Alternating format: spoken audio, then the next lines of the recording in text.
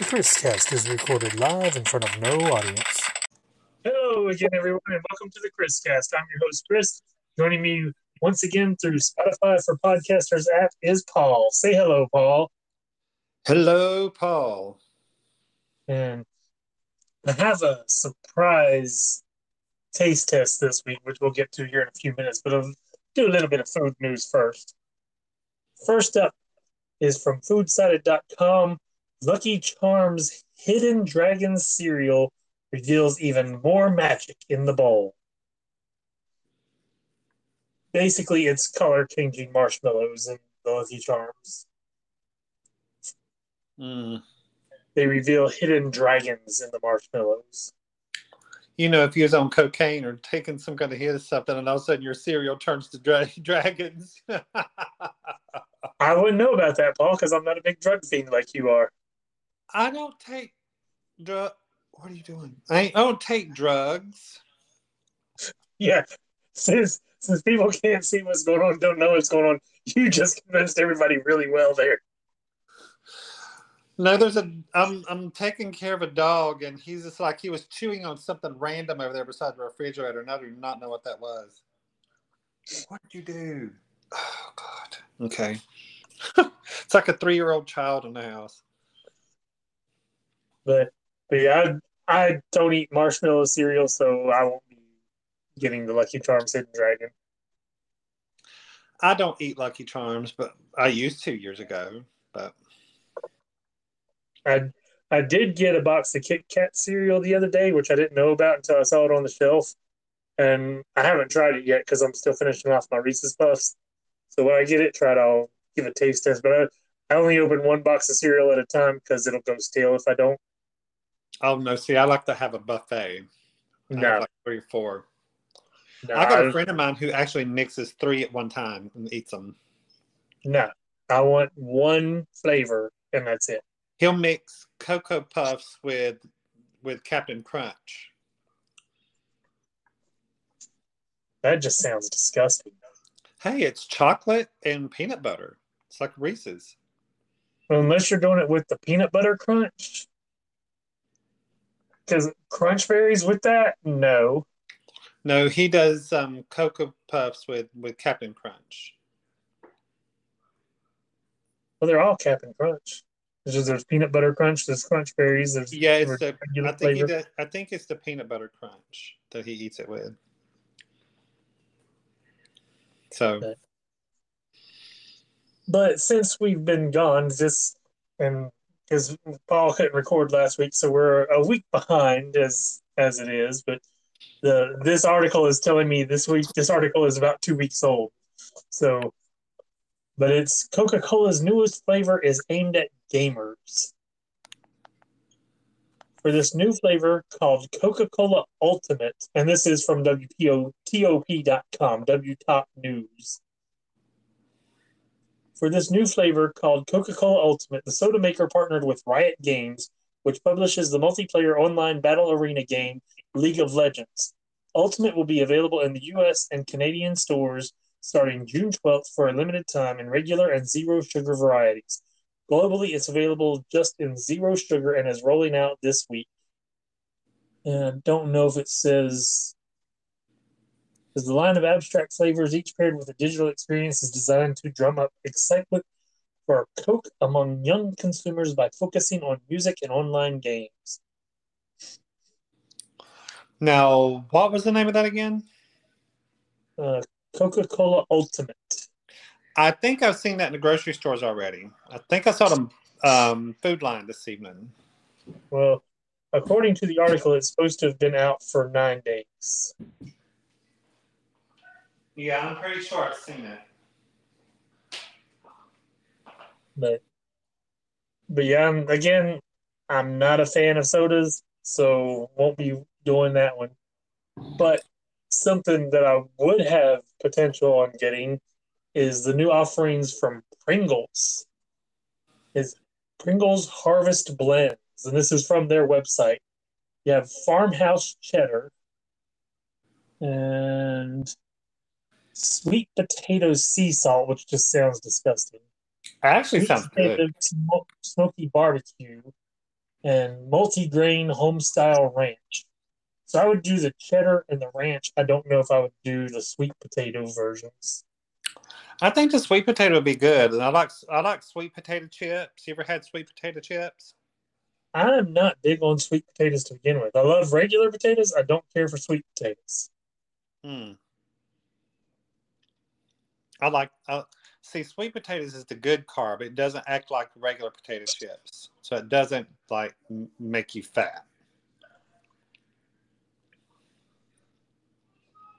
And I will say I had a lot more food articles. I had a lot more of every article, and I just condensed for time because if I'd have gone through everything, I had like 50 some articles pulled up Oh to hell go no! through.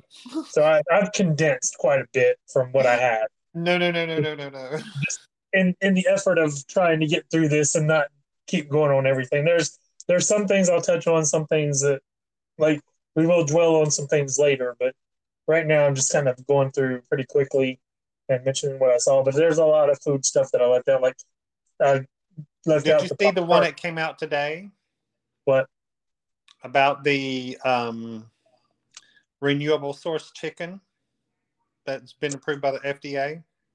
I have no clue what that is. It's they took cells and just like regenerated them from chicken in a lab, and they now that it's been approved by the FDA for them to produce it. So clone chickens basically for sale. Basically, yes. And they said it, it won't kill chickens to make them. It's lab grown meat. And it's been 2 organizations that's going to start making it for restaurants. And then after that, it's going to go nationwide for like grocery stores. But it is more expensive than regular chicken because it costs more to make. But it is like renewable source chicken. I don't know about eating clones. Well, I don't mind it if it's healthier than regular, and if it isn't pumped full of hormones and stuff like that. If it's like more clean, I don't mind it, but I'll try it. I'm game. Um, I'll try it. I'm gonna tell you the best vegetarian chicken I've come across is Quorn. Quorn. What was that again? Quorn. Quorn is how it is spelled. That is some tasty stuff. Where you find that at? I find it at Ingles. I mean, it's Walmart has had it in the past, but they don't carry it anymore. So it's more like a Harris Teeter or a more of a gourmet type Is grocery it store that carries it. is it like chicken nuggets or chicken patties or what? They have nuggets, cutlets, diced. So it's several. They have chick patties. I mean, there's several different versions of it that you can get, but it's really, really good. Is it expensive? I didn't know more than anything else. Hmm. And did you see the new shake at McDonald's? For Grimace, yeah. Yep. I just don't know about that. Well, it's celebrating Grimace's birthday. But when you think of the definition of grimace, and then you're putting that on food, like I know it's a character, and do you really want a negative association with the food you're selling? Why is Grimace a negative? If you're grimacing, Grimace is just the name of the character. but grimace is a word, and if you're grimacing in pain or something, that's a negative. You don't know, did you not grow up with Grimace? Yes, but I'm saying putting that name on a food product, like if you're going to grimace every time you drink it, See, I never did think about that because Grimace, I think, is the character, and they have the picture of the character there too. So you're the only one thinking that, I think. oh, I don't think I'm the only one thinking that. Well, I didn't think of that word associating it with pain to be. I thought it was the purple dinosaur type thing, whatever it is. Well, I mean, when you go with grimace shake, first thing I think of is grimacing in pain. Okay, we got to agree to disagree here. So what do we got next? It might be tasty, but I'm just saying it's not the best thing to go with. I've And seen what I it. was It's going a to say cool looking about Pop shake. Tarts, I was there Pop at Tarts Walmart. doing. Hold on, because you interrupted me before when I tried to say it. Pop Tarts is actually doing a retro box this summer. Really? Yeah, so that was one of the things I was going to talk about, but I didn't pull up the article, so I don't know the exact details. But they're supposed to be releasing their product in retro boxes instead of the modern day packaging. Cool. Now, what were you saying? I saw where I was just in Food Line again, and they have a Trix Pop Tart. Very, Huh? very possible. They do a lot of them. It's a Trix Pop Tart, and they had some other kind of a Pop Tart there. Apple Jacks Pop Tart out, and it says limited time. I started to grab them, but I try not to eat Pop Tarts all the time because they're just so loaded with sugar and calories. Well, I can't eat the frosted ones because of the gelatin in them. But now they had the peanut butter cookie one, Yeah. and those were good. Like they were dry because they had no frosting on them, Well, but they were really tasty. They also have a Snickerdoodle one too, and it had no frosting. It just like dusted with cinnamon and sugar.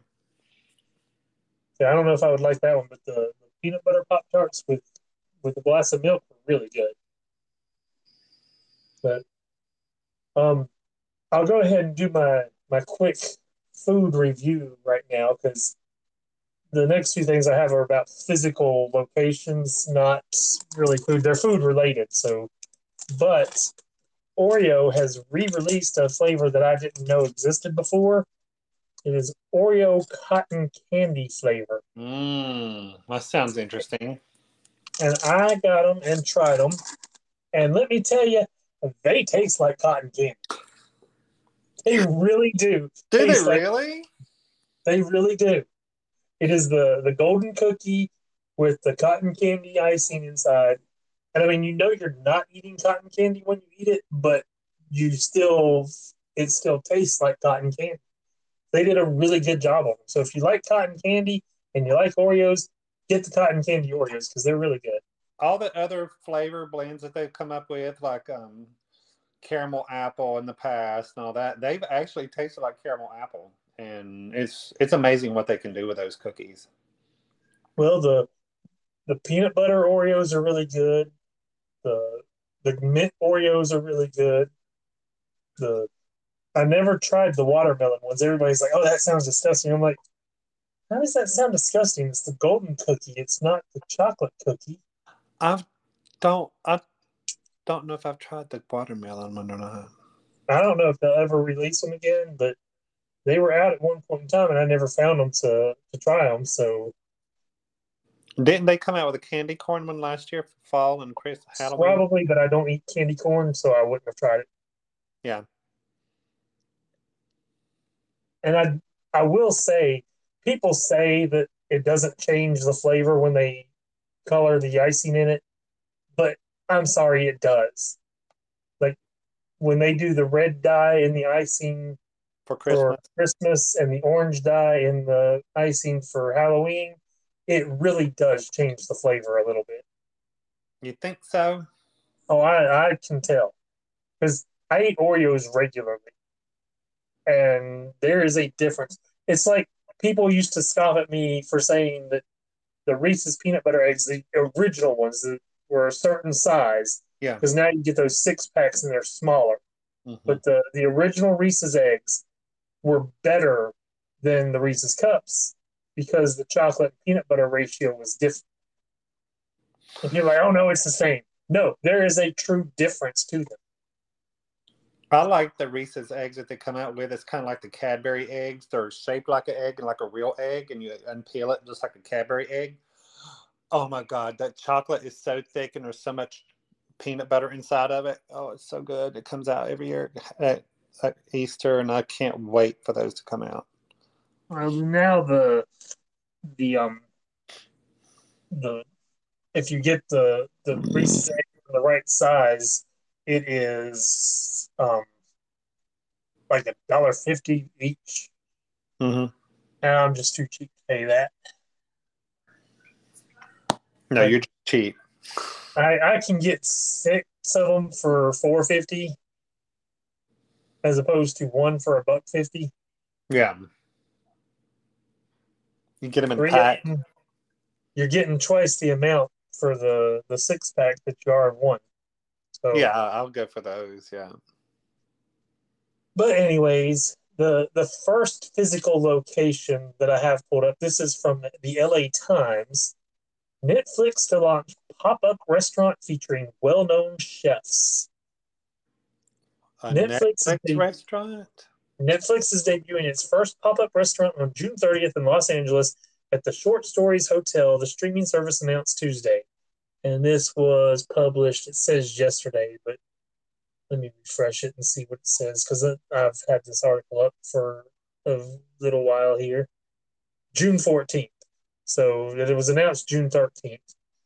But the restaurant Netflix Bites will feature, quote, a special tasting menu curated by chefs featured in some of its most popular culinary shows, as well as custom cocktails by mixologists featured on the show Drink Masters. Although the menu has yet to be revealed, the streaming service said chefs Curtis Stone from Iron Chef Quest for an Iron Legend, Dominique Crenn of Chef's Table and Iron Chef, and Jacques Torres of Nailed It are among those who will curate the menu. There's no way. It will not be the streaming service's first foray into a live experience. Last year, Netflix hosted a, quote, Bridgerton ball named after the popular series. Now, Chris, I might have not heard it because I was getting me some water right quick. But did they say where that pop-up restaurant's going to be located at? Los Angeles. LA? Of course it's going to be located in LA. And you can guarantee the menu is going to be very pricey just from the hours that they're open. It says, according to the restaurant's website, it will be open daily from 5 to 10 p.m. on weekdays and 10 a.m. to 2 p.m. on weekends. Reservations are being accepted. So it's going to be dinner and then for brunch and lunch on the weekends. Yep. Yeah, and if they're getting these 5-star chefs coming in there doing that, you're going to be paying for it. But why would Netflix have a restaurant? I don't understand that. Because they have cooking shows on there now. I know that, but that's like, I don't get it. I don't understand. It's chefs from their cooking shows doing but that's kind of like, why don't the Food Network come out with a restaurant and say, hey, we got a pop-up restaurant and we have all these chefs here? Well, they might have at some point. But, is she on the Food Network, Paula Deen? Because she's got her own line of restaurants. Well, she does. So, and her sons have restaurants too. So, I mean, it's not something unheard of. But now this next one, this one kind of intrigued me, is from foodandwine.com. Cheez-It opens filling station with cracker dispensing pump. That's a bit much. Visitors to the Joshua Tree, California area are truly spoiled for choice when it comes to jaw-dropping natural attractions. There's Joshua Tree National Park, the Mojave Trails National Monument, and the Mojave National Preserve, and now Cheez-It has added its own must-see spot on the local landscape. And they've got pictures on here. And again, this is from foodandwine.com for anybody out there who wants to see it. But it looks rather interesting and like a retro style convenience store. It does. What you doing, bud?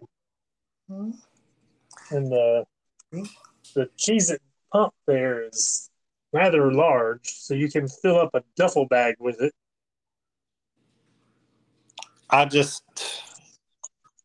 But is dispensing them in single serve bags. And It's more or less like a novelty type thing for people to that's come. what it's supposed to be. It's just a little tourist trap. Yeah, But but the inside looks rather nifty too, with all the Cheez-It inspired stuff. that gives me gas just looking at it. You don't like Cheez-Its? I do, but they don't like me.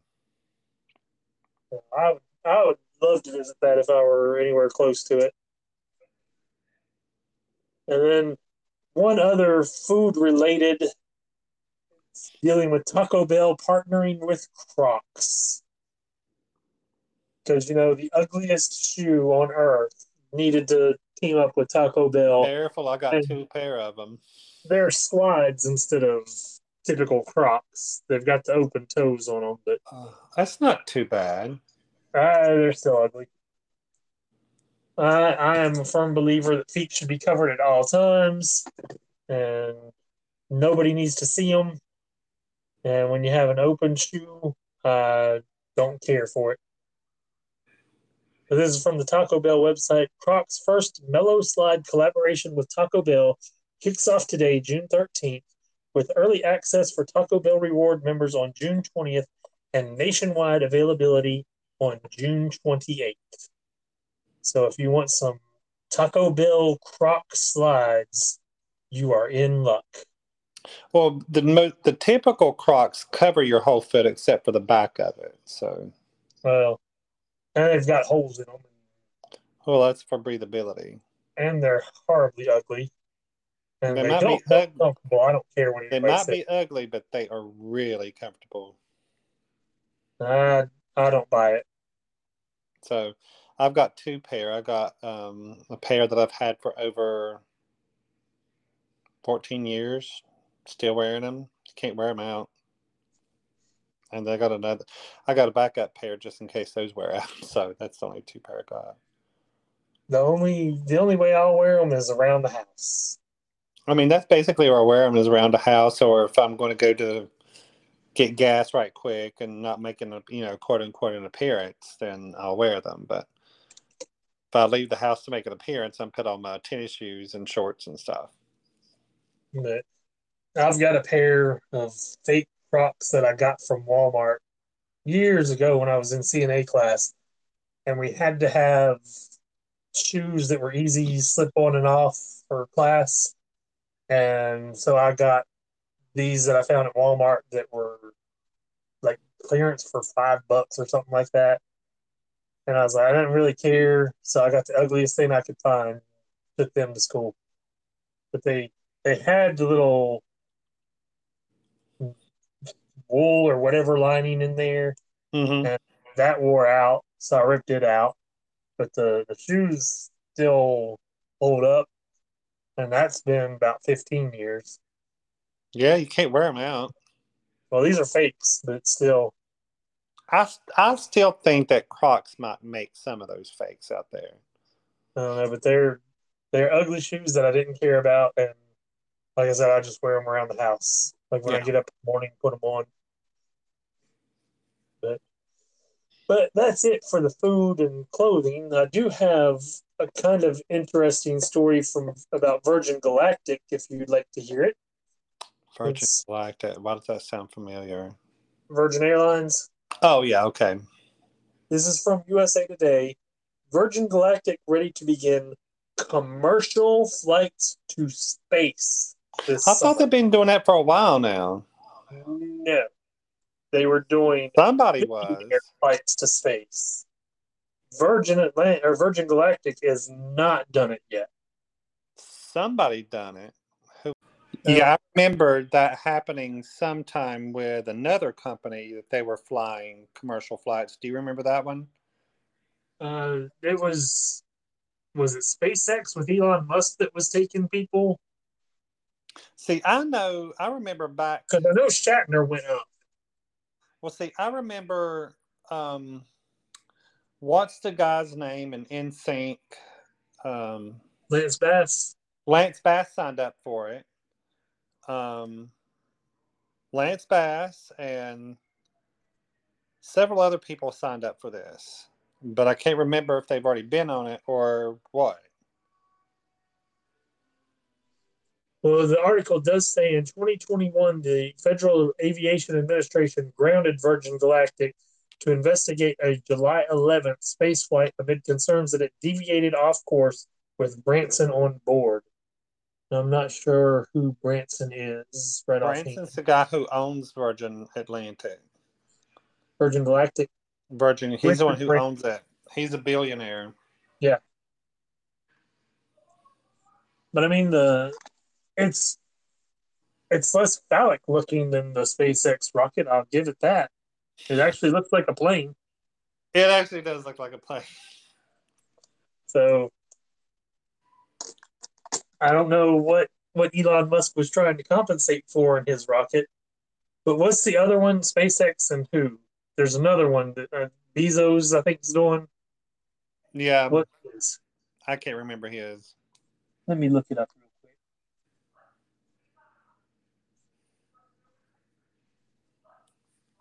It says Blue Origin. Blue Origin LLC is an American aerospace space exploration company and launch service provider headquartered in Kent, Washington, United States. So Blue Origin and SpaceX are the two battling. Virgin Galactic is now offering commercial flights, which they may still have to be billionaires. I don't know if it tells you how much it costs, but yeah, here it is. Aren't cheap. Reserving your seat with Virgin Galactic for a 90-minute space or ride to space isn't cheap. Tickets went on sale to about 1,000 customers last February at a whopping $450,000 a pop. That's just highway robbery. I can understand 10,000, but 450,000, they're just stupid as hell for doing it. But now here's something cool about it for lay people like us, but not to fear. For the many people confined to Earth's gravitational pull, the company will offer live streams of both its initial missions on its website, virgingalactic.com. So you can stream the flight to space on virgingalactic.com.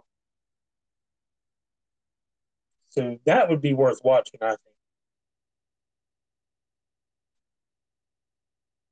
$450 million.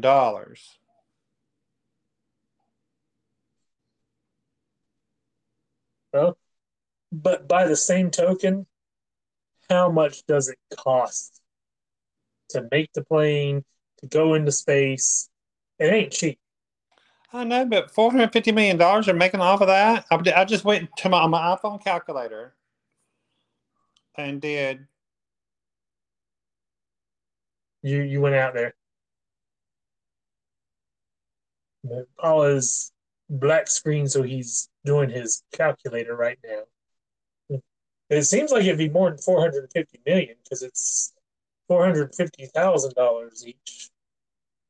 It's $450 million. 1,000 times 450,000 is 450 million. That is I would just move it over 3 spaces because the one would still be a placeholder, basically. That is ridiculous. That is just too ungodly money.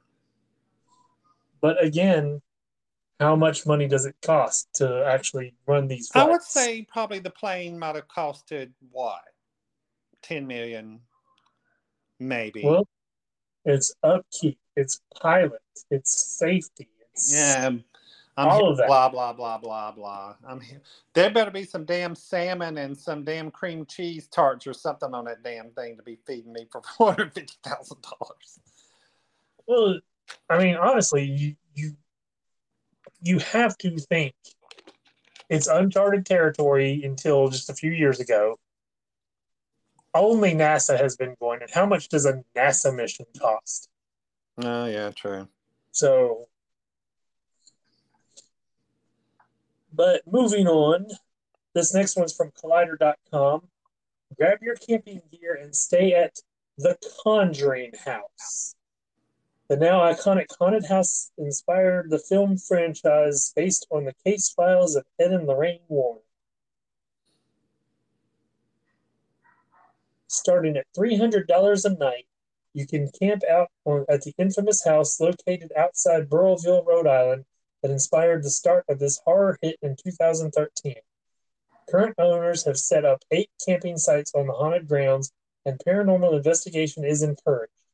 You just have to bring your own equipment. However, it should be noted that this camping experience only gives you access to the grounds, not the house itself. However, there are separate tours and experiences you can also book on your trip to accommodate for that. That being said, if you're sticking to the outdoors, no one would blame you, as the grounds are just as haunted as the creepy New England house itself.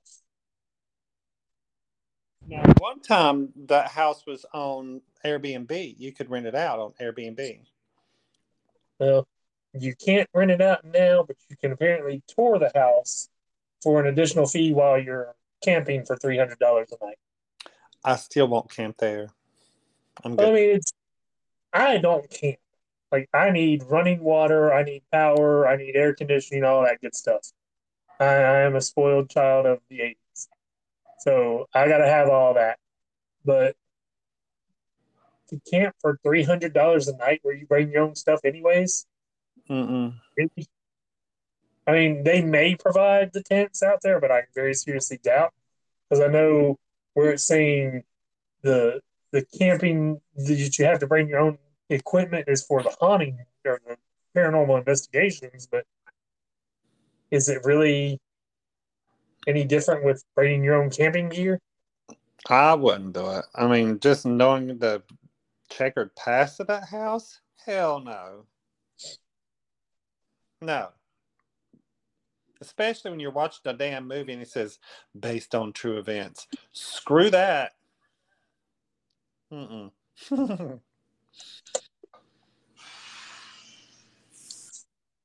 But anyways, moving on. This next one I've got pulled up from Forbes.com. It's the new requirements to be nominated for a Best Picture Oscar, and I have issue with this, and I will go into it in a little bit. But it said the key facts are the Academy announced in September 2020 a set of rules to encourage diversity would take effect with the upcoming 96th Oscars ceremony in March 2024. To be eligible for Best Picture, the ceremony's top prize, a film must meet 2 of 4 new diversity standards. The first, Standard A, which has come under fire from conservatives, can be met in one of 3 ways. 1, either one lead or significant supporting character is from an underrepresented racial or ethnic group. 2, at least 30% of the acting ensemble is from at least 2 underrepresented groups: women, the LGBT community, disabled or deaf people, or people from an underrepresented racial or ethnic group. And 3, the storyline centers on an underrepresented group. That's bullshit. Standard B, films must meet one of 3 criteria. At least 2 creative leaders or department heads, including casting directors, cinematographers, composers, and more, must be from an underrepresented group. At least 6 crew or technical positions must be from an underrepresented group, or at least 30% of the crew must be from an underrepresented group. Standard C, the film's production, distribution, or financing companies offer paid internship or apprenticeships and training opportunities for people from underrepresented groups. Standard D, the film studio must have multiple senior executives from underrepresented groups on its marketing, publicity, or distribution teams. Now, I'm all for equal opportunity and promoting minorities and showcasing different ethnic groups and sexualities and all that, because the more visibility, the more acceptance. However, I am against quotas because 1, they don't work, and 2, in this case, let's take, The Whale had an underrepresented minority in Hong Chow, the nurse that was taking care of Brendan Fraser's character, but suppose that nurse had been white. That would have immediately disqualified that aspect. Like, they could meet another aspect, but you are forcing. It's forcing all these film companies to comply. And No, if the And then, characterization does not call for a colored person or a gay person or whatever, don't force it. That's well, bullshit. the other issue I have, a former Best Picture winner, 1917. To be historically accurate, the only way you can put underrepresented minorities in it is to make them the enemy, like the Japanese in World War II. Yeah. You know, do you really want to force the negative portrayal of these people, even though that's what history was with it? Or take, for instance, A League of Their Own. They they referenced the Negro Leagues and they showed how the black female should have been on the team by her throwing the ball and the hand shaking like it hurt when she caught the ball Yeah. because she threw it so hard and so far. So they referenced how they were kept away, but they didn't really represent them in the movie. And to me, A League of Their Own is one of the greatest films of all time. I love that film. And another one you can consider, and I have yet to meet a person who didn't enjoy the film, Steel Magnolias. Yeah, there's no black people in that film. And it's nothing negative about it. They're not making it out like black people are bad, but it's just that cast did not include any underrepresented minority. No Chinese, nothing like that. They referenced the gay character, but it was more of a passing line than it was. And the creator of that himself was gay. So, What is it? All Robert, gay men Steve, are named Rick or Steve, and all Bart, gay Rick, men or Steve. are Yeah. black. But yeah, I mean, again, I am all for showcasing minorities and different ethnic groups and sexualities and all of that. Have no problem with it. Don't force it as the only way to earn an award. Because on the flip side, Black Panther, the vast majority of that cast, as it should have been, was black. Yeah. I would not have wanted it any other way. I mean, that's the way that film should have been done. And it was a phenomenal film.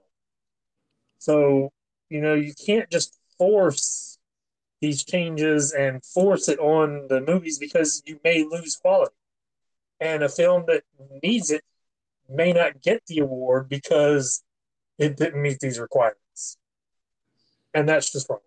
And that's one, they said the conservatives are losing their minds over it, as you would expect. But Conservatives just can shut the fuck up. I'm so tired of them bellyaching and bitching about every fucking thing. but it's basically, I do agree with them that the quotas don't work and should not be forced. It should be artistic merit on the film. Like a film that did meet those criteria and deserved the Oscar the year it won was Crash. Thought it was a fantastic film and it dealt with race relations in LA. And it was an honest look at race relations in LA. And it was so well done. And I really didn't think it would have a chance of winning the Oscar because it was released in May. Then it got nominated and won. It shocked me, but it was worthy. I mean, the way they've complained about Budweiser, the way they've complained about Target, the way they've complained about, a red cup at Starbucks at Christmas time. They bellyache and bitch about it every year. But you're the snowflake. Yes. And they're the ones boycotting all these companies out here. Now they're boycotting Chick-fil-A because they're woke. God. Chick-fil-A is far from woke. Oh, I know that, but they're boycotting it. Yeah, it's all over TikTok. They're boycotting Chick-fil-A. They're looking for another place to go eat because they have a policy now that includes inclusiveness. That's what happened to Cracker Barrel. Cracker Barrel got sued till they about lost the business, and now they have diversity training and acceptance, and for a long time I would not spend my money at Cracker Barrel because one, whenever somebody forced me to go, service was always terrible, always. But two, I never wanted to go because they fired people strictly for being gay back in the 80s. And they got sued so many times. Actually, that was in the 90s. Was it the 90s? Well, yeah, I think it started in the 80s. Because I know what happened. I'll tell you the story. What happened is I was dating this guy many years ago, back into the early 90s. We stopped off the Cracker Barrel in Statesville, and we just was craving breakfast for supper. That's what we wanted. Hardly anybody in there. They brought us in and sat us down and took our order immediately, brought our drinks out immediately. We ordered sweet tea, and then they brought our breakfast out, Chris, probably in 5 minutes, out there on our table. And then while we're eating, the manager of the restaurant, and I'm not making this up, the manager of the restaurant came up to our table and apologized to us because we waited for our food too long, and he flipped it. He got the tab on our table. I know me and him both know what was going on. We knew what was going on because it's trying to say, hey, we want gay people to come here and eat and all this other stuff. Is trying to win us over.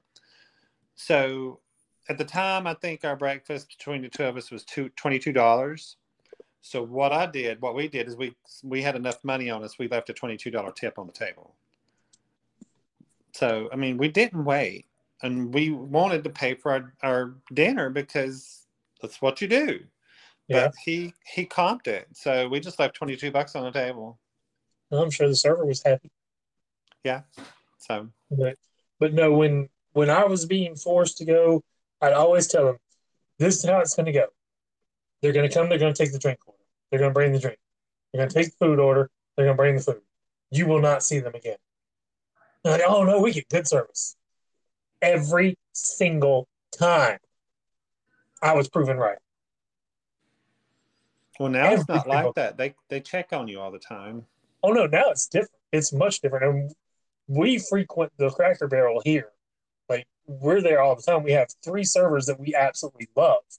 And whenever we go, we ask for those 3. Whichever one's available, that's who we want. Yeah. And we get fantastic service. And,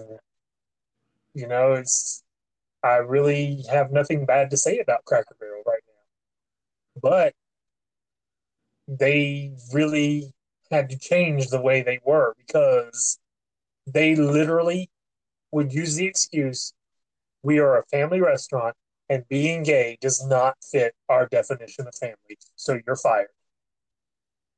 Literally, that was what they were saying. And now there's a bunch of gay people working there. Yep. And one of our favorite servers is gay. Yeah. And I won't say anything more than that because, it's their business, but, they treat us well and they respect us when we're in there. They know they're going to get a good tip from us, but they also treat us well. Yeah. And we choose them because they do so well every time we're there. But back to awards, because there was another bit of news on the awards front. The Hollywood Foreign Press Association is being shut down because Dick Clark Productions has bought the Golden Globes. Who is in charge of Dick Clark's Productions? I am not sure, but it has never stopped after his death because, they still produce Dick Clark's Rockin' New Year's Eve. Keep talking. But I don't want to find this out. Eldridge Industries purchased the Golden Globe assets with Dick Clark Productions, which will continue to manage the awards and the awards telecast and focus on expanding the Globe's viewership around the world. A press release said DCP is co-owned by Eldridge and Penske Media. And this article is from Reuters, just to clarify. The sale comes after the HFPA struggled to repair its reputation after a Hollywood backlash over its ethics and lack of diversity, which led U.S. television network NBC to drop the Golden Globe ceremony in 2022.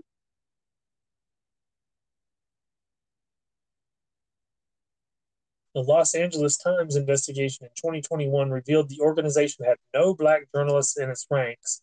Some members were accused of making sexist and racist remarks and soliciting favors from celebrities and movie studios. So yeah, all of that was just wrong. Like, again, I'm not for quotas, but how do you not find black journalists in your group of the best to choose from? How are you going to make sexist and racist remarks and solicit favors from celebrities in movie studios? So, and I'm guessing Paul's still not found who's running Dick Clark Productions. But while he's looking, I'm going to move on to the next thing. We can come back to it when he gets that found. This is from Cord Cutters News. Fubo is adding a new channel from Ryan Reynolds.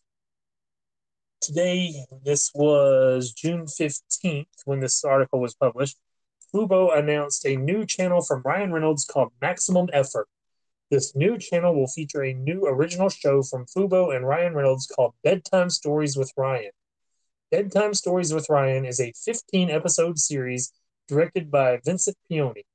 The show is produced by Maximum Effort and Fubo in partnership with Art Class and Loon Productions, music by Sleeping at Last.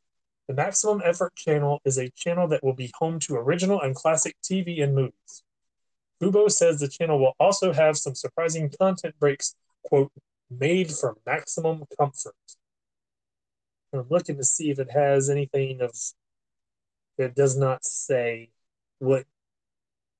Maximum Effort, a production company co-founded by Ryan Reynolds and George Dewey in 2018, has been granted creative control over the channel's content.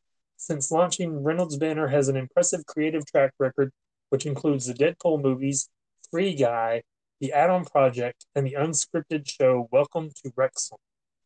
But it does not say what shows and movies are being planned for. Okay, I got it. What you got? A gentleman named Todd Bowley of Bowley Entertainment had acquired it in 2016. Then another company acquired it from him in 2019.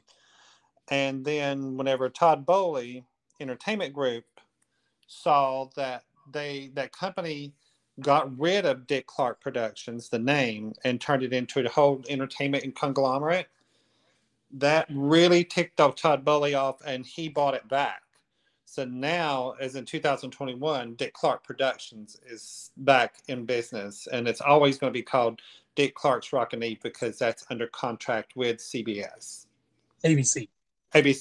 Yeah, it's under a contract with ABC. It'll always be called Dick Clark's Rockin' Eve, with even though Ryan Seacrest, so.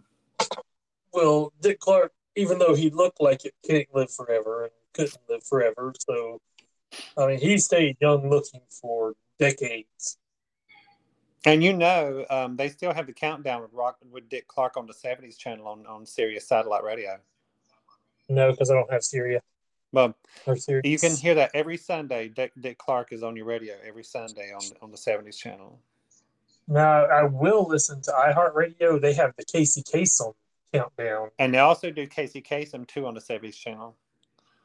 And then I do, when I see Casey Kasem on iHeartRadio is 70s and 80s. Mm-hmm. Like they'll one that's 70s, and then the next one will be the 80s, and then they'll keep flip-flopping. But I also have an app where I can listen to the Rick Dees Weekly Top 40. Oh, God. Rick Dees. I forgot about him. Because when I was young, I didn't listen to Rick Dees on the weekends. I listened to Casey Kasem because it was the real deal. Like, everybody went with Billboard and Casey Kasem. But now I'm going back and listening to Rick Dees. And I've been listening to it for years. I've probably heard the same ones way too many times because I've listened to it every weekend. But they play one a week on that app, and you can do the 80s and you can do the 90s. And I don't know how much further it goes because I will not play the 90s because you get Mariah Carey and a whole bunch of other crap on there that I just do not want to hear. Is Rick D still alive? Yes. Okay, that's interesting. He is 70 something. Let me look it up real quick. Rick Dees, born March 14th, 1950, which makes him 73 years old.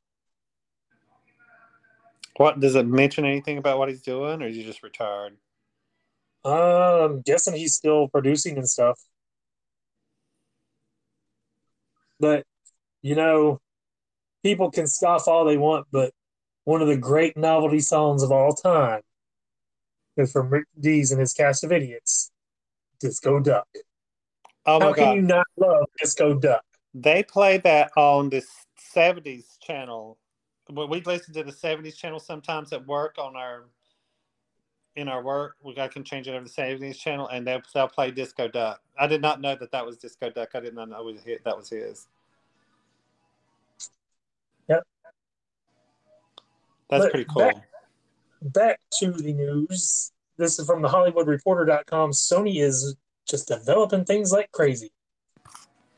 Animated Bewitched, a kid's Wheel of Fortune in the works at Sony. Oh, that reminds me. Did you see where Pat Sajak retired? Yeah, and he's got another year. Well, he's retiring, yeah. And that can't come soon enough, let me tell you. Because if they get a good host, I might be able to watch the Wheel of Fortune. I cannot stand him. Like, cannot stand him. He's not funny. He's annoying, and he just irks me every time I watch him. So I don't watch Wheel of Fortune for him. Okay. But the Hollywood Reporter article says the studio's Sony Pictures Television Kids, formerly known as Silvergate Media, is developing animated takes on classic sitcoms Bewitched and The Partridge Family. It's also delving into its library of game shows and unscripted series with early takes on kid-centric versions of Wheel of Fortune and Shark Tank. Now, I don't know how I feel about a kids Shark Tank show, but what the are they rest going to of make? Suckers or Legos or I don't know. well, I mean, kid inventors. I know. There's kid inventors all the time, but are the kids the sharks? You know, is like, how is that going to work? Or is it going to be the same sharks? Is it going to be different sharks but adults? Is it going to be different sharks with their kids? So, but I don't care for Shark Tank to begin with, so I'm not overly thrilled about a kids version of it. But now we got some planning stages. So first one we'll go into is the one I told Paul about that he is just over the moon about. It has been announced Hocus Pocus 3 is in the works. Yes. And did you read that article that I sent you about Rosie O'Donnell? No. Because I don't care about Rosie O'Donnell. Well, she was actually up for the part that Kathy Najimy played. And thank God she didn't get it. She praised Kathy Najimy's performance in it, but she said she couldn't take it because of the making fun of her being fat. And she did not want to present that to the world. So I can see she her could point. be making millions again off of Hocus Pocus. Well, I mean, she could You be, know, but last year that Hocus Pocus movie was Disney's #1 streamed film. It was seen billions of times. And people dogged it too, if you recall. Yeah, they dogged it, but it was the #1 streaming movie of all time on their platform, and they're coming out with another one because it was the #1 streaming film. Yeah. But anyways, moving on real quick, because there's not any real details to give on Hocus Pocus 3 other than it's planned. Not yet. I keep checking all three actresses' Twitter feeds to see if they're saying anything about it. So far, they're silent. Well, Oh, Sarah Jessica Parker ain't tweeted nothing out in probably 6 years. and let's face it, you're not going to get any new information for quite a while if they don't have a script already owned. Oh, I'm sure they've already got one, or else they would have announced it. Well, they could have announced it and waiting for the writer's strike to end. True. I mean, but And until also,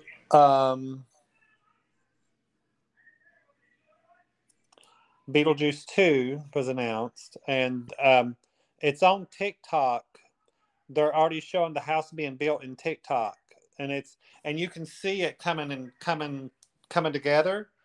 The Beetlejuice house, they're building it, and it, oh my god, it's just like it was. It's like, oh my god, I'm freaking out watching it. Well, I did see that Gina Davis has announced she is not returning. I thought she said she was. No, what I saw, and it makes perfect sense, and it was my question all along.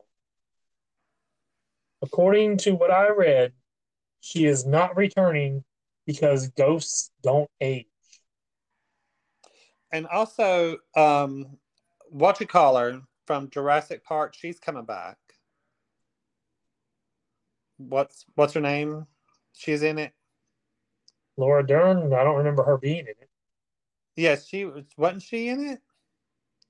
No, Winona Ryder was Winona Lydia. Ryder's going to be back. She's already said Catherine she's coming O'Hara back. was her stepmother, and she's going to be in it. Catherine O'Hara, that's what I was thinking of. Well, she was not in Jurassic Park. I couldn't She think was of it. in Schitt's Creek. Schitt's Creek. And Home Alone. Yeah. And SCTV. Well, see, that's the one I was thinking of, so I couldn't think of the movie off the top of my head. Laura Dern was the one in Jurassic Park. Okay. And she was in the episode where Ellen came out on Ellen. Yeah. So. Yeah, she's coming back. Moving on, more casting news. Stranger Things has announced Linda Hamilton will be in the final season. I saw that. Linda Hamilton of Terminator fame, who was Chuck's mother on the show Chuck, which if you've not seen Chuck, cannot stress enough how much you need to watch it. And that's probably about 17 years ago, I've sold her furniture. She's in the Hickory Furniture Mart. Yeah. And next is one from the file. Do we really need it? Lionsgate is developing a new Leprechaun movie. Are you serious? This is from Fangoria.com. The last several ones are just lame. Following 2018's Leprechaun Returns, it appears Lionsgate is looking to bring the franchise back with a new installment. And I love Leprechaun. Like, the originals are great. The originals are great. They're just so stupid, but that's the whole point. I wants me gold. I wants me gold. And it's the cheesy B movie, you know. But the special effects, it looks like someone took a Heinz ketchup bottle and just poured it on their forehead.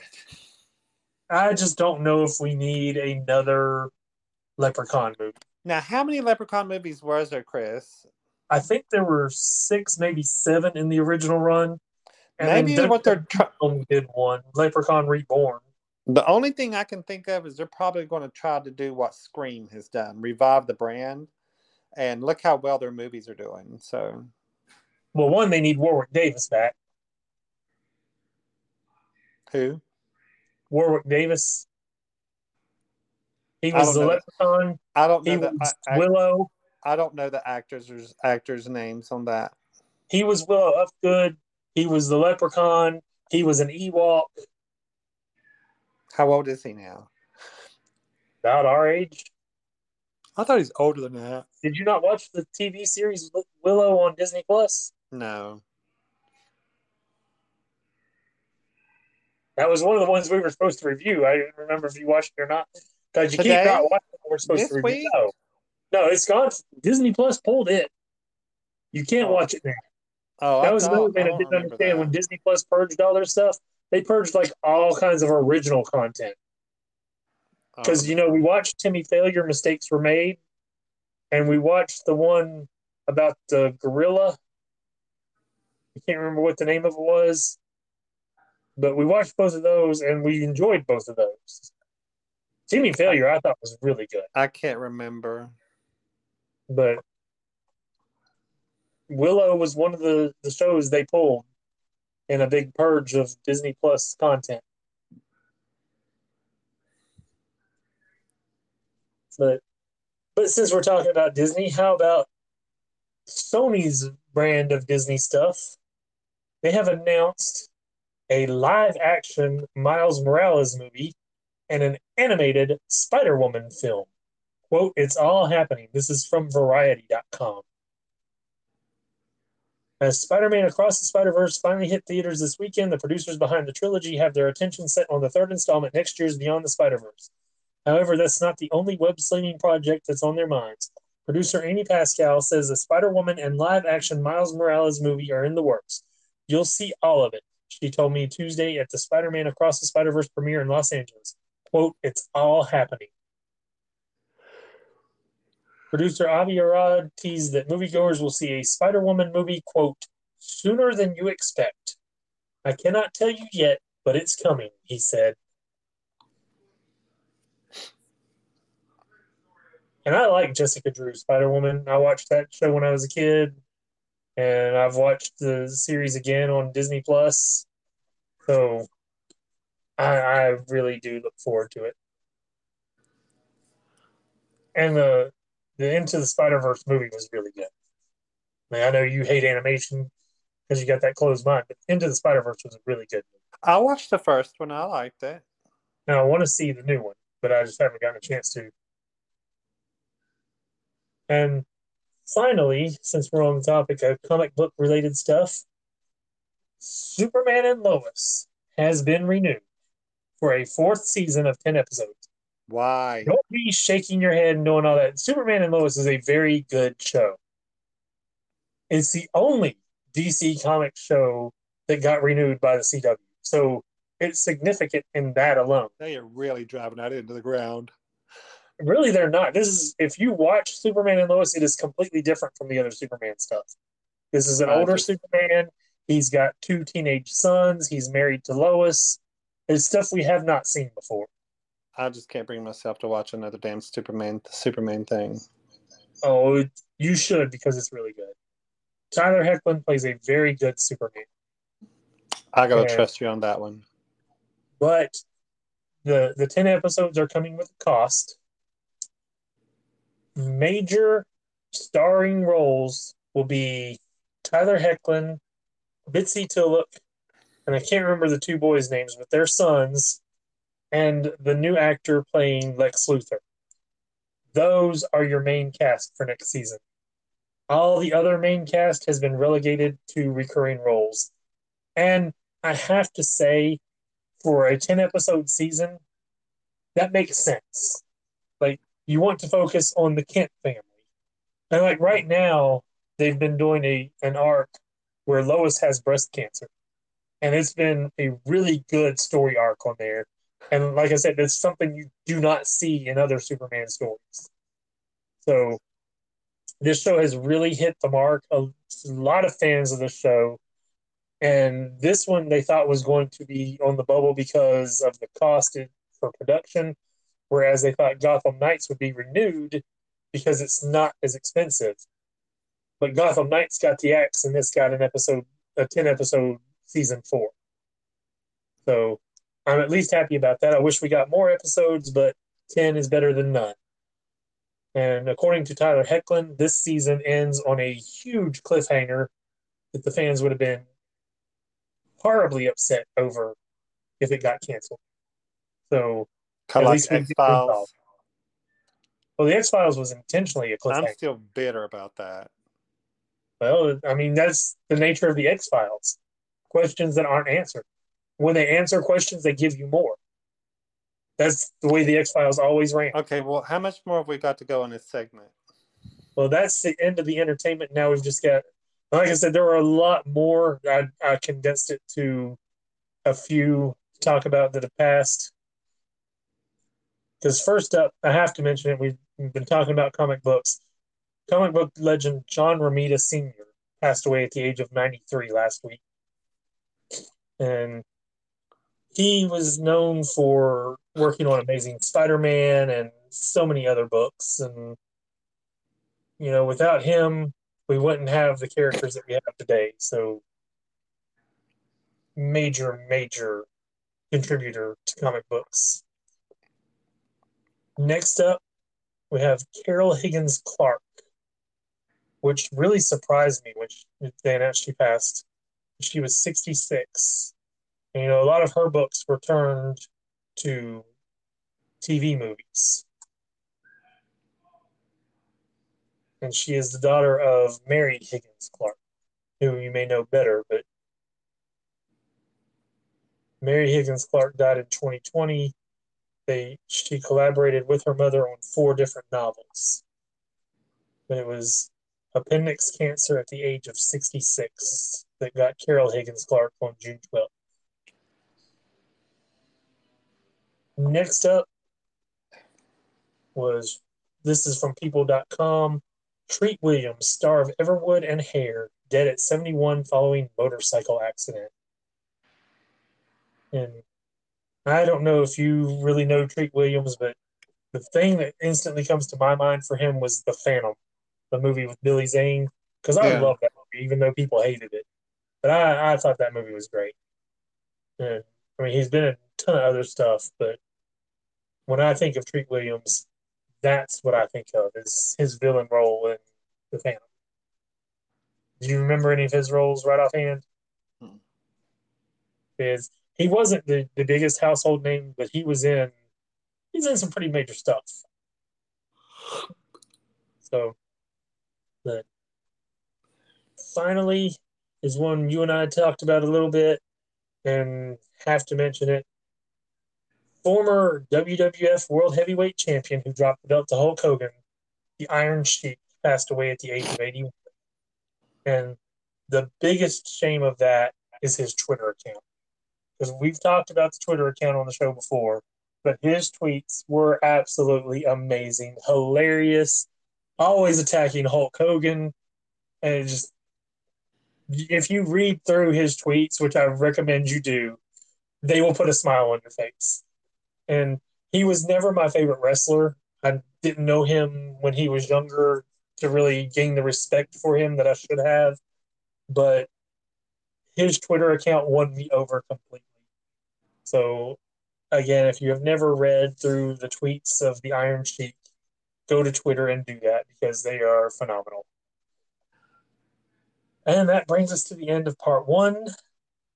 So we will be back with reviews of Trixie Motel, The Lazarus Project, and Stage Mother. Stay tuned, everybody.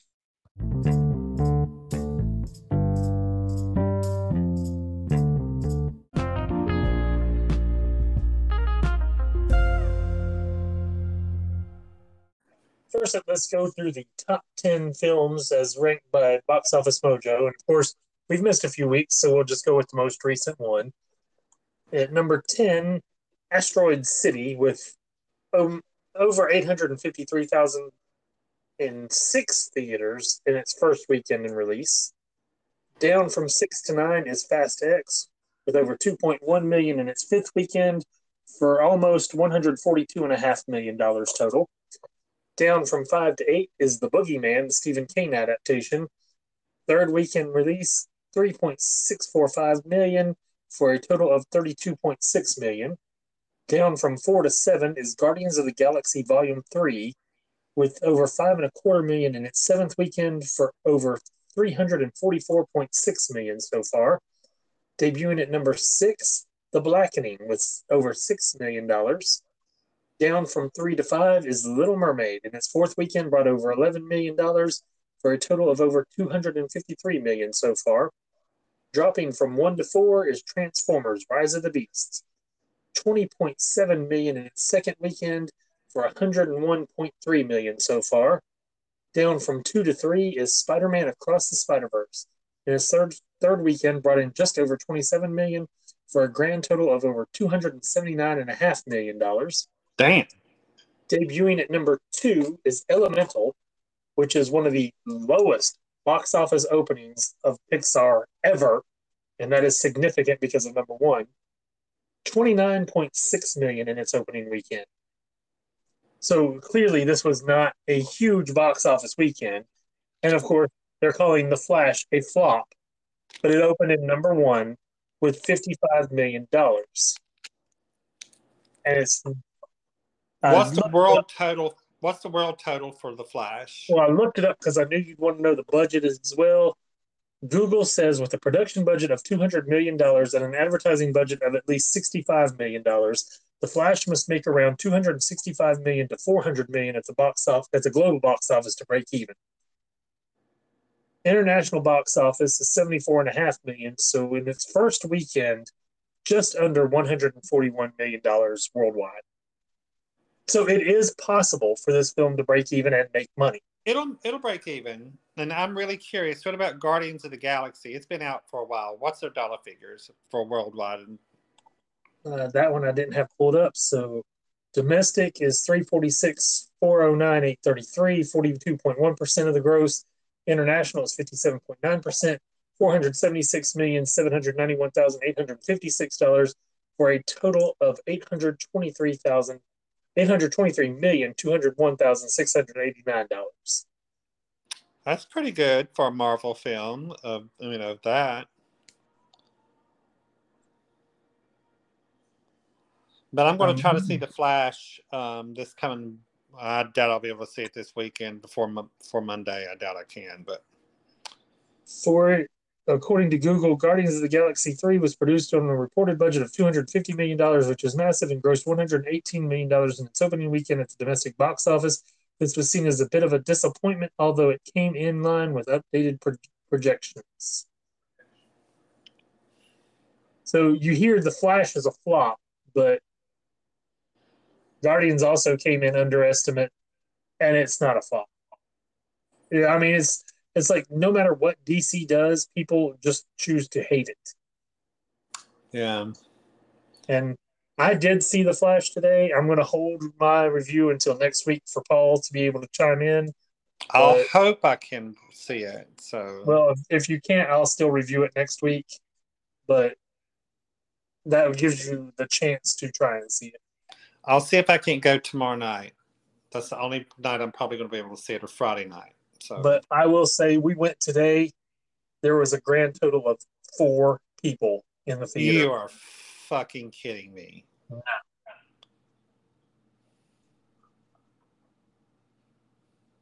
But like I said, we'll talk about that one next week. I've seen excerpts of Michael Keaton being Batman. Someone's filmed it and put it on TikTok, and it looked like it's pretty cool.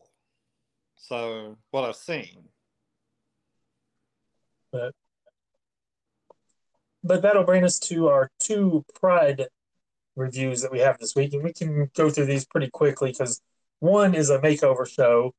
Well, it's a motel makeover show, but it's Trixie Motel, which was on Discovery Plus, now is also available on Max.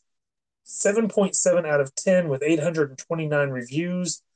The premise is Trixie Mattel, one of the drag queens from RuPaul's Drag Race, has bought a motel, and she is renovating the motel and making themed rooms. Now, I like some of these shows like Extreme Home Makeover I could do, and I really enjoyed Changing Rooms on BBC America when it was shown. I mean, it was a BBC production, but it was on BBC America in the US.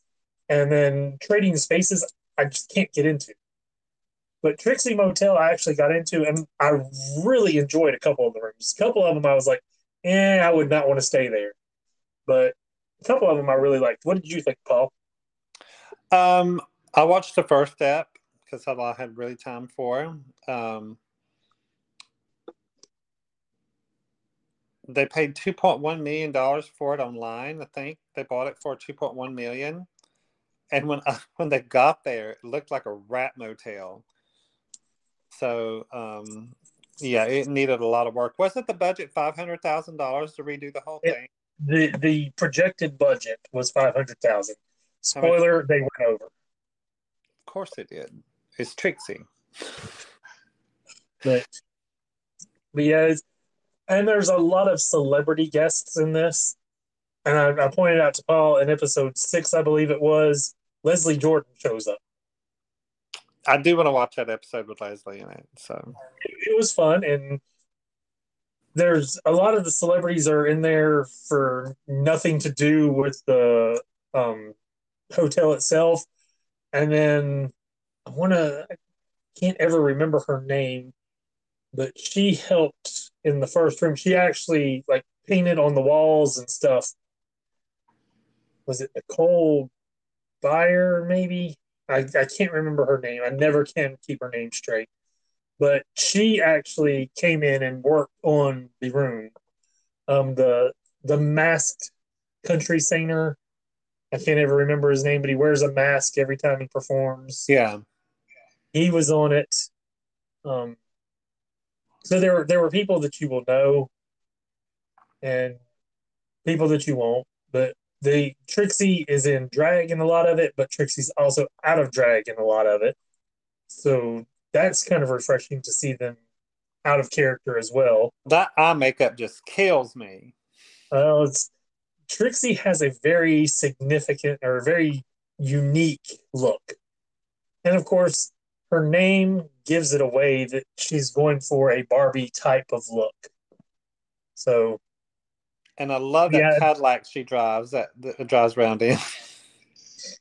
I will say that if you enjoy um, makeovers, like changing rooms, trading spaces, uh, extreme home makeover, any of those, the Property Brothers. If you like those shows, I think you will enjoy this show. Oh, I love watching Property Brothers, and I also love another one of my dirty pleasures is watching them. But I also love watching. Oh my God, it's got David and what you call her on there. Love it or list it. And spoiler: the Property Brothers show up in Trixie Motel. Oh, do they? They do. Wow. So I mean, it's really if you don't mind the drag queen aspect of it, it's your typical building makeover show. And the theme rooms are fun. They Another spoiler without really spoiling anything because there's really no plot to this, but they visit the Brady Bunch house. Oh yeah. We talked about it being for sale, where they renovated it and changed it to look like the Brady Bunch TV show. They actually visited and toured the Brady Bunch house. So that was kind of fun too. So there's little things like that throughout it. And like I said, if you get the chance, definitely watch it. It's especially if you like the home makeover shows. Yeah. But with that, we will move on to Stage Mother. This is available on Prime with a subscription to Prime. Uh, it is RYM. I'm not sure what that stands for, but it's on Google. RYM 2.8 out of 5. IMDb has it 6.5 out of 10 with over 2,700 reviews. Rotten Tomatoes, the tomato meter with 36 reviews, 61%. The audience score with over 100 ratings is 74%. I'm going to let you take the lead on this one. I really enjoyed this film. I thought I wasn't going to because Chris knows how I feel about gay films. Because a lot of them are. Push this one on you. Huh? Well, I pushed this one on you because it's different.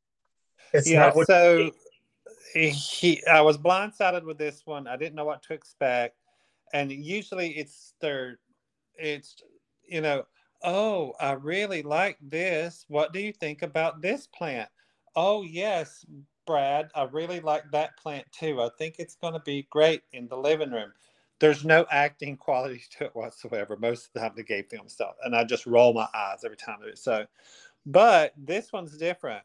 This one is a story about a son who grew up, who realized they were gay at an early age, and ended up moving to San Francisco, wasn't it, Chris? Yes. As he got older, and the parents were Southern Baptists. His mother taught choir in a church, and just severely sheltered about everything. And then they I'm just going to go ahead and tell you what happens. So something tragic happens to the son, Well, and that's the very beginning of the movie too, so it's not really a spoiler. That is the yeah. premise of the film. So something happens tragic to their son. Someone gets in contact with him and tells them, your son has passed. So the mother goes to San Francisco to go see where her son lived, and possibly to settle the estate. But she finds out that she and her husband has inherited a drag bar, and she basically goes in and works with these drag queens to turn it around and turns it into be a profitable one. And she ends up making friends with all of them. So I liked it. I really liked the film, and I liked how it ended because it made me upset that she went back to that fucking husband of hers. And then, Let's just give it all away there, Paul. well, who cares at this point? It's a great movie. There's a lot of good, cool one-liners in it. There's it's like she's the mother of all those drag queens there, and it is a feel-good movie. I really got to tell you, I really did enjoy it, Chris. I did enjoy it. I thought I wouldn't, but about 15 or 20 minutes in it, I could tell, and I thought, is that Lucy Liu? That was Lucy Liu. So there's actually some really good actors and actresses in this film. Since you mentioned it, the cast: Lucy Liu was Sienna, Jackie Weaver is Maybelline Metcalf, the mother who inherits the bar. Adrian Grenier is her son's widower. Yeah. Maya Taylor was Cherry. Oscar Moreno is Tequila. Jackie Beat, a well-known drag queen, plays Dusty. So yeah, there's several names, some not as well known as others, but in certain circles, some of these names are extremely well known. One thing that I thought of through this, and I don't know if you caught on, who did the mother make you think of? The mother? Yes. Made me think of, like, as in, okay, a television mother? Well, like an icon, and it happens that she is a gay icon. But... Oh, like All in the Family? Her? No. Who? Did she not make you think of Debbie Reynolds? I was thinking more Paula Abdul, Paula Dean, because she looks more like Paula Dean to me. But well, just the character itself and the performance and all that, like the fact that she was a singer and performer. Oh, it made me think of Debbie Reynolds. Like Debbie Reynolds would have been perfect in that role if she could have played it. Yeah, because Debbie Reynolds was Grace's mother on Will and Grace. I can see so that's that. why I say she was a gay icon as well. True. But I agree with that. That was my thought with it. But yeah, we watched it, we loved it, and I would most definitely watch it again. How could the audience give it such a low score? That's bullshit. It's a really good movie. Well, the audience gave it a what? A 67. 74%. No, the critics were 61%. Audience was 74%. That's still too low. That's a good movie. It's not a terrible. Was this straight to streaming or did it come out? Let's see what IMDb has listed. The only trivia was that it was filmed in Nova Scotia. It says it was released August 21st, 2020 in the United States. So it did come to the screen. It doesn't necessarily mean that it was on the screen. United States, June 28th, 2020, Frameland San Francisco International Lesbian and Gay Film Festival. July 16th, Provincetown Film Festival Reimagined. So it was it was at least in film festivals. It probably only played like art houses because like an AMC or something wouldn't have made a lot of money off of it.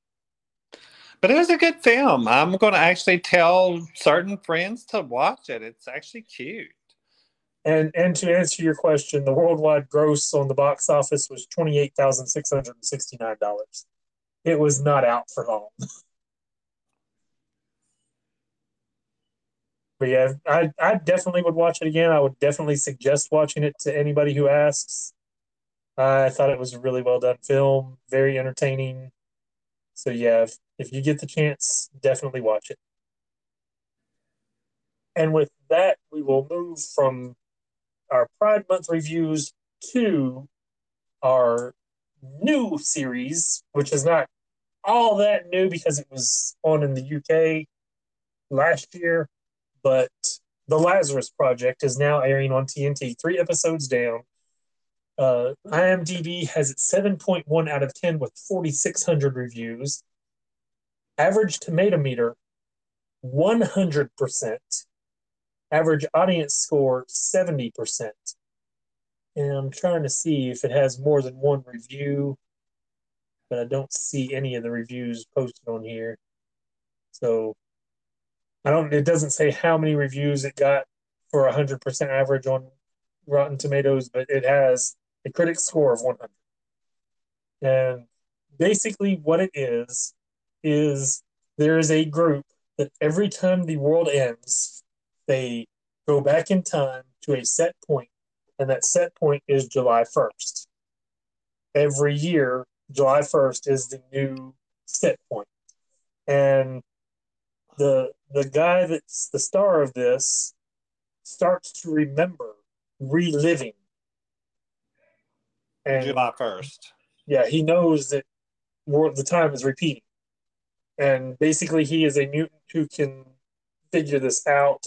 And it's it's kind of complicated, so you kind of have to watch it, but it also makes Yeah, perfect sense as you watch it. it's a lot of details, and you really got to pay attention to it.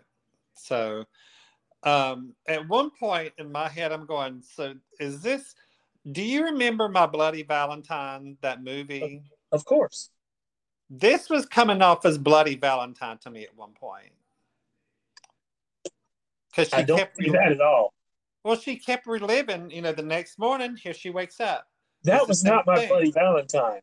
What My Bloody Valentine was the coal miner with the pickaxe. What about what you You're know? thinking of Happy Death Day. Happy Death Day. That's what it is. She I was wakes gonna up. say, I don't see how you compare this to My Bloody Valentine. Well, no, I can't remember the name of it, but she wakes up. It's the next morning, and she's remembering little things, and then she dies, and then she wakes up again, and here she is again. So it kind of reminded me of that just a little bit, and then I started thinking, is this Groundhog Day?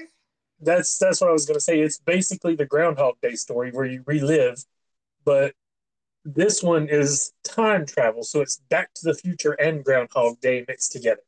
Yeah, so I was thinking, I was putting everything, the blocks together in my head. I was like, this is very Groundhog Day-ish. and they show what happens when you go back in time and change things, and it's some of it's really sad, some of it's really good. And I don't know how far you've gotten into it, but they show the effects on other people's lives as well, because there's been 3 episodes now that I've watched all 3, and it shows the toll it takes on the people who do the rewinding and everything. So I think they've really done a really good job with it. It's a BBC production, so of course, usually high quality there. I mean, they did World on Fire, which was a World War II show that aired on Masterpiece on PBS, season 2 coming in October. Cannot tell you how good that show is. Like, it's fantastic. But this one, not as good as World on Fire, but I really enjoy this show, and I'm really looking forward to see how it all plays out. But it's world ending is pandemic. It's military strikes. It's all kinds of different things that cause the world to die. and they rewind to prevent it. So, and it's the whole thing of playing with time travel that they get into, and so yeah, it's a complicated story, but it's good, and I definitely would suggest it. Do you think? What do you think, Paul? I Continue like watching? it. I plan on continuing to watch it. Well, with that, I do believe we are finished. Now, I know two things we will be reviewing next week if you can get it in. The Flash, of course, as we said, and Secret Invasion premiered today on Disney Plus. I knew you wouldn't have time to watch it. I haven't had time to watch it, so we'll get that in for Monday. I'll try. It's one episode an hour, so Okay. I think you'll be able to get that one in if you can't get the Flash. Because I normally have Mondays off, but I got to work this Monday because of staffing issues. So, Those pesky staffing issues. anybody needs a job, come see me at Hickory Park Furniture Galleries. There you go. You heard it. Paul soliciting help. Not soliciting other things, just help in the showroom. We need help in our office and in the showroom. So, but any final words, Paul? no, just there's some really things that me and Chris has found out. Some stuff has happened in our personal lives, and it involves one of our friends. Please, and I beg of you, please be aware of your surroundings. And don't, if you live in a big city, don't go out by yourself. Please. And also, I want to point out something, and it's the political landscape these days, the hate that is permeating society. Yeah. We have got to get away from that. Like, there is no reason for us to have so much hate in this world, and it just keeps getting worse. I mean, look at the people who lost their minds over a beer can that was made for one specific person, not mass marketed, and they lost their minds over. Look at the bills that they're trying to pass. Although the bills are being defeated, the Tennessee drag ban was overturned by a Trump-appointed judge. There's a challenge to Florida's laws. So Ron DeSantis is currently being sued by Disney. yeah. So I mean, the evil is not winning, but it's permeating, and we need to step away from that evil. Like, these are people who claim to follow Jesus and ignore all of the teachings of Jesus. Speaking of evil, hopefully evil will go to prison here soon. Well, he's now been arrested twice. So yes, and now the latest is he's got 72 federal indictments on him.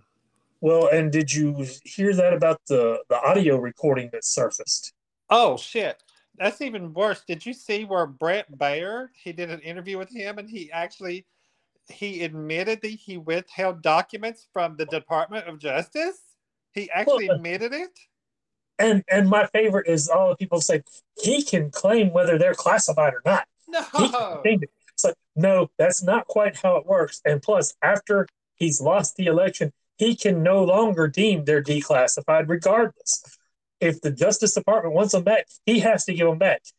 The difference with him and Biden is Biden's aides found the documents, Biden's aides turned over the documents, and Biden has cooperated with the investigation. Yeah. Trump did not cooperate with the investigation, did not give back the documents, did not have his aides turn any over. The only documents he turned over are the ones that he's not being persecuted for. What gets me is the fucker had over a year to cooperate with him, and he didn't do it. And just stacks in the bathroom, Not the stacks same. on the stage in a ballroom. They are not secure. And stacked up in a shitter too. And since we're talking about the classified documents that he had, look up the number of U.S. intelligence, like spies and such, that disappeared while Trump was in office. Yep. So draw your own conclusions. Okay. But the audio recording that surfaced was supposed to be him saying he has classified documents. Look at them. Like trying to show people the classified documents. It surfaced. And his response to that was not, that's not me, that didn't happen. His response was, oh, they were newspaper articles. When is a newspaper article classified? He is a lawyer's nightmare. He won't keep. Well, that's why his lawyer quit. Wait, the indictment was handed down, and his lawyers literally quit. Like, they're like, we're done, we're out, can't win this one. Bye bye. We're here. So yeah, but yeah, hopefully he goes down, and when he goes down, hopefully the evil stops. I did see on The View, they said his numbers are dropping to where there could be a way for Trump to not get the Republican ticket. And to me, wait on the indictment if he doesn't get the Republican ticket, and then arrest him after he loses the election, because if he is third party against the Republican, he splits that vote and the Democrats win. Well, Mitt Romney put his hat in the ring, so good for him. Good for him. Well, I'm not a Romney fan, but he's way better of a choice than what we've got. Way better. I mean, I hate Chris Christie. Chris Christie has done terrible things, but he's still a better choice than anybody else running. Yeah. I mean, Chris Christie's the one who closed off the bridge and caused an ambulance to not be able to get through, which possibly caused the death of an elderly woman. Yeah, I remember that. So, I mean, that's still better than what we have as an alternative. But with that, I do believe we are done. So, until next week, goodbye. Goodbye.